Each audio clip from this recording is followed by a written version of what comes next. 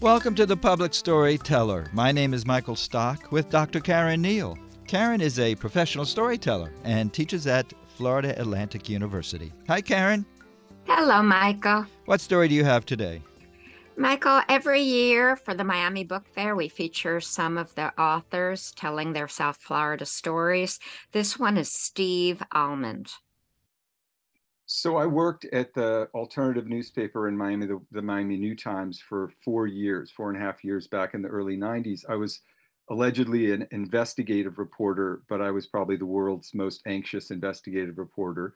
And so the stories I liked doing the most were ones that were just allowed me to hang out in a place.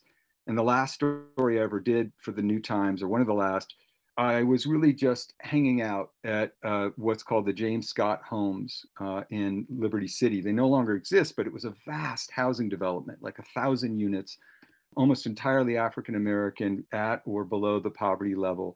And it was always covered in the press like carjackings, a German tourist has been carjacked, or something to do with drugs. It was portrayed as a criminal habitat, but it was really just, as I came to discover, hanging out there, just like a giant village composed mostly of women and children. And I just started hanging out with them with no agenda, with these moms and aunties, playing cards with them, and with a bunch of young guys, kids basically, who were pretty uninterested in school and whose prospects seemed pretty grim. And even though I was supposed to be a reporter, I was really kind of quasi social worker almost, because these kids were bored and there were very few adult male figures. And even though I was this weird, anxious white reporter guy, I also had a car, and I was happy to take them places and hang out with them. So I would take them to the beach or to the library or movies, out for pizza. One of the last excursions we went on, I took them down to the zoo in South Dade. I thought this would be a lot of fun. It turns out we passed by the penitentiary where one of these kids, Nuki's dad, actually was residing. And he was understandably upset about it. And so that the visit to the zoo wasn't exactly what I'd hoped for. But it got them out into the world, and I got a chance to listen to them and hear what was going on inside their heads and hearts. And on the way back from the zoo, I was driving at that time. If you will take yourself back in the time machine, I was driving a beautiful, luxurious Toyota Tercel. It was my first new car. It was a kind of metallic teal color.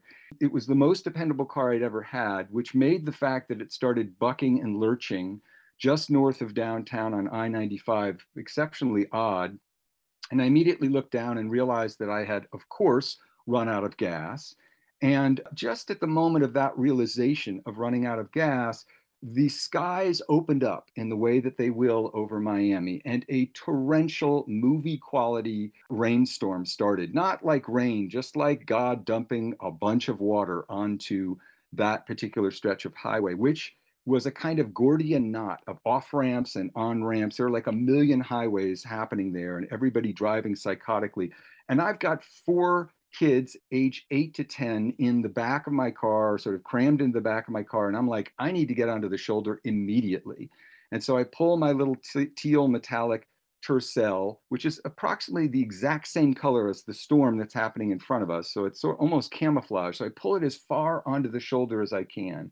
And the kids are kind of freaking out, and I'm definitely freaking out. And I say, okay, I've got a plan, but I don't have a plan. I don't have a cell phone. It's still the early 90s. I don't really even have any money. Basically, I'm an idiot. And I'm now technically in charge of these 4 kids. I definitely don't want them to leave the car. So I say, I've got a plan. And my plan is I'm going to go try to find somebody who will get gas and get me back to my car. This entails basically staggering down an embankment and jumping a fence and then leaping down onto the sidewalk, spraining my ankle in the process. I'm dressed in a sort of absurd reporter's garb, which is now smeared with mud and rain. And I start limping around Overtown, which is pretty abandoned, trying to find somebody who will get me gas.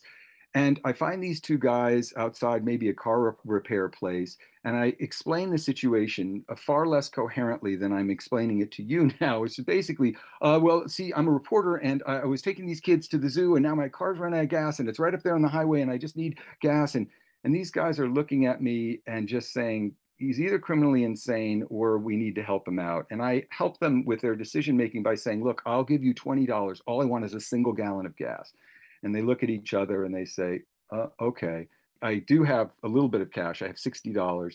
I give them the 20 and they drive me to a station and we get a gallon of gas. We put it in, I don't even think it was a gas can, but just like a soda bottle. And I say, good, whatever.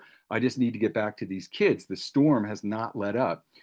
And they say, great, where's your car? And I realize I've walked far enough that I have no idea where my car is. It's somewhere in this Gordian knot of off ramps and on ramps. So I say, guys, it's somewhere up there. I was driving on 95. I think I got off on 836. It could have been 826. I'm not quite sure, but I think I'll find it. It's not a small, it's not a big car, but I think I can locate my Tercel.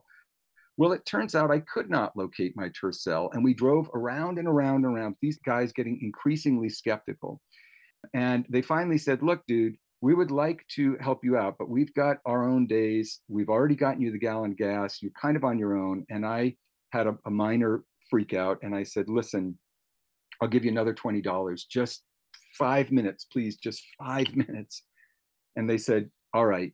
So just as these guys are about to boot me out of their car, I spot a little teal neon dot somewhere through the haze of all the rain that's falling, and I realized, oh my God, that's my car. I could see that trucks were zooming by it, and that huge waves of water were sluicing across the Tercel. We pull up, and these guys let me out, and the kids are absolutely elated. But I can tell that Nuki or Boo Man, one of them, has been crying, that it's been a traumatic episode for them. And they say, oh my God, Mr. Steve, you're back. We thought you were never going to come back. And a few people stopped by and they wanted us to, we explained the situation. They wanted us to go with them. And, they didn't understand exactly why we were there. And I realized in that moment, oh my God, if any of these people bother to call the police, as I would do if I found 4 unattended youth on the side of the highway in a car with a mysterious person named Mr. Steve who took them to the zoo, I would probably call 911. And if that in fact did happen, I would probably be charged with abduction and kidnapping, since I'd asked for nobody's permission exactly. Their aunties and moms had said, oh yeah, it's that reporter guy. Yeah, go ahead, have him back by dinner time. Not even that necessarily. But technically I had abducted these kids or kidnapped them. Fortunately, to my knowledge, there are no warrants outstanding for my arrest in Miami-Dade. It does not sound like anybody called the police, but I realized in that moment, in a sense, this is the story of these kids' lives. They are unattended. I meant well, but I might well not have meant well, or I might have gotten them I did get them into a terrible, dangerous situation. In a sense, it was sort of representative of that story I was writing, because that story about the canyon, what they called the canyon, the James Scott Holmes, was really about what it is like for those mothers and especially those children.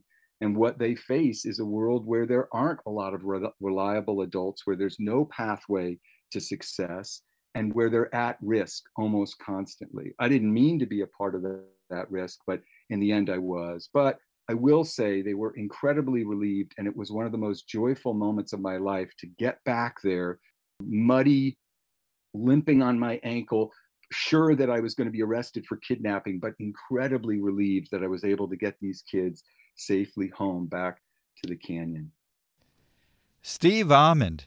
Karen, I remember when Steve was a reporter for New Times, and it's great to get to know him better and see how compassionate he is.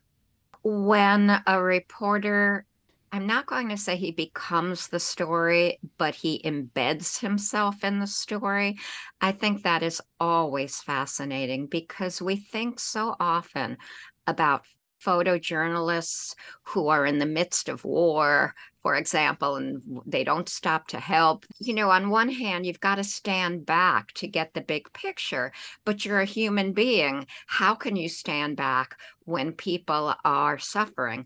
And this was a beautiful example of a reporter who could not stand back, who really got involved. Now, sadly, he found out more about his interview subjects and their lives than he had expected to. And perhaps he felt like a little bit like he was part of the problem. But I don't see it that way at all. I see it as he really was desperately trying to be part of the solution, and I applaud him for that. Yes, I think it's quite admirable that Steve took an interest in the kids and became a friend. I'm going to use an expression from journalism, an old expression. You expect dog bites man stories. You don't expect man bites dog stories. And this is the kind of unexpected journalism story. We hear behind the scenes journalism from time to time, and they tell about what they saw. They often put themselves in a good light. And I think that Steve's humility in this story really comes forth. In other words, we see him not as the all-knowing journalist or person from the middle class coming down to save these people. Not in any way. We see him as or maybe he thought he was doing that at first, but we see him as recognizing that this is not just quite so easy, that he's also somebody who wasn't as responsible as he might have been. And these people's lives really involve a lot of what he was actually guilty of in his mind.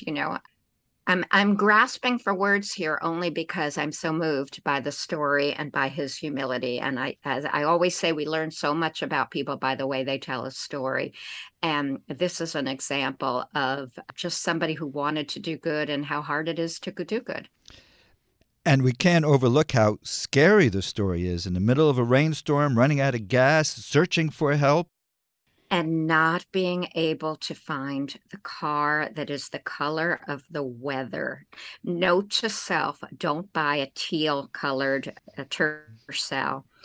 By the way, I love the way he is still very writerly. He still uses wonderful language. The rain was torrential, movie quality, which kind of says it all. He mentions a Gordian knot, that great metaphor. He talks about God dumping water. And I just really love the way he expresses himself. And you can tell that this man is a storyteller. He hosts The Moth in Boston. And you can tell that he is a novelist as well as a successful journalist. In fact, his novel that he is promoting at the book fair, called All the Secrets of the World, is about children and students. And this is clearly something that he's interested in as well. Do you know when he'll be at the book fair? He will be at the book fair on November 19th at 12 noon in room 8201. And for more information about the book fair, go to miamibookfair.com. Well, thanks for bringing that story in, Karen. We'd like to hear from all of our South Florida listeners. How can they get in touch with you with a story? Send me an email to cneile, that's CNEILE, @fau.edu. I don't need a summary, just a request for the very simple instructions. Our website also has archived stories. For more information, go to WLRN.org and click on Radio and the Public Storyteller. Thanks, Karen. Thank you, Michael. Thank you, Michael. See you next week. Dr. Karen Neal is a professional storyteller and teaches at Florida Atlantic University. My name is Michael Stock. The Public Storyteller returns next Sunday.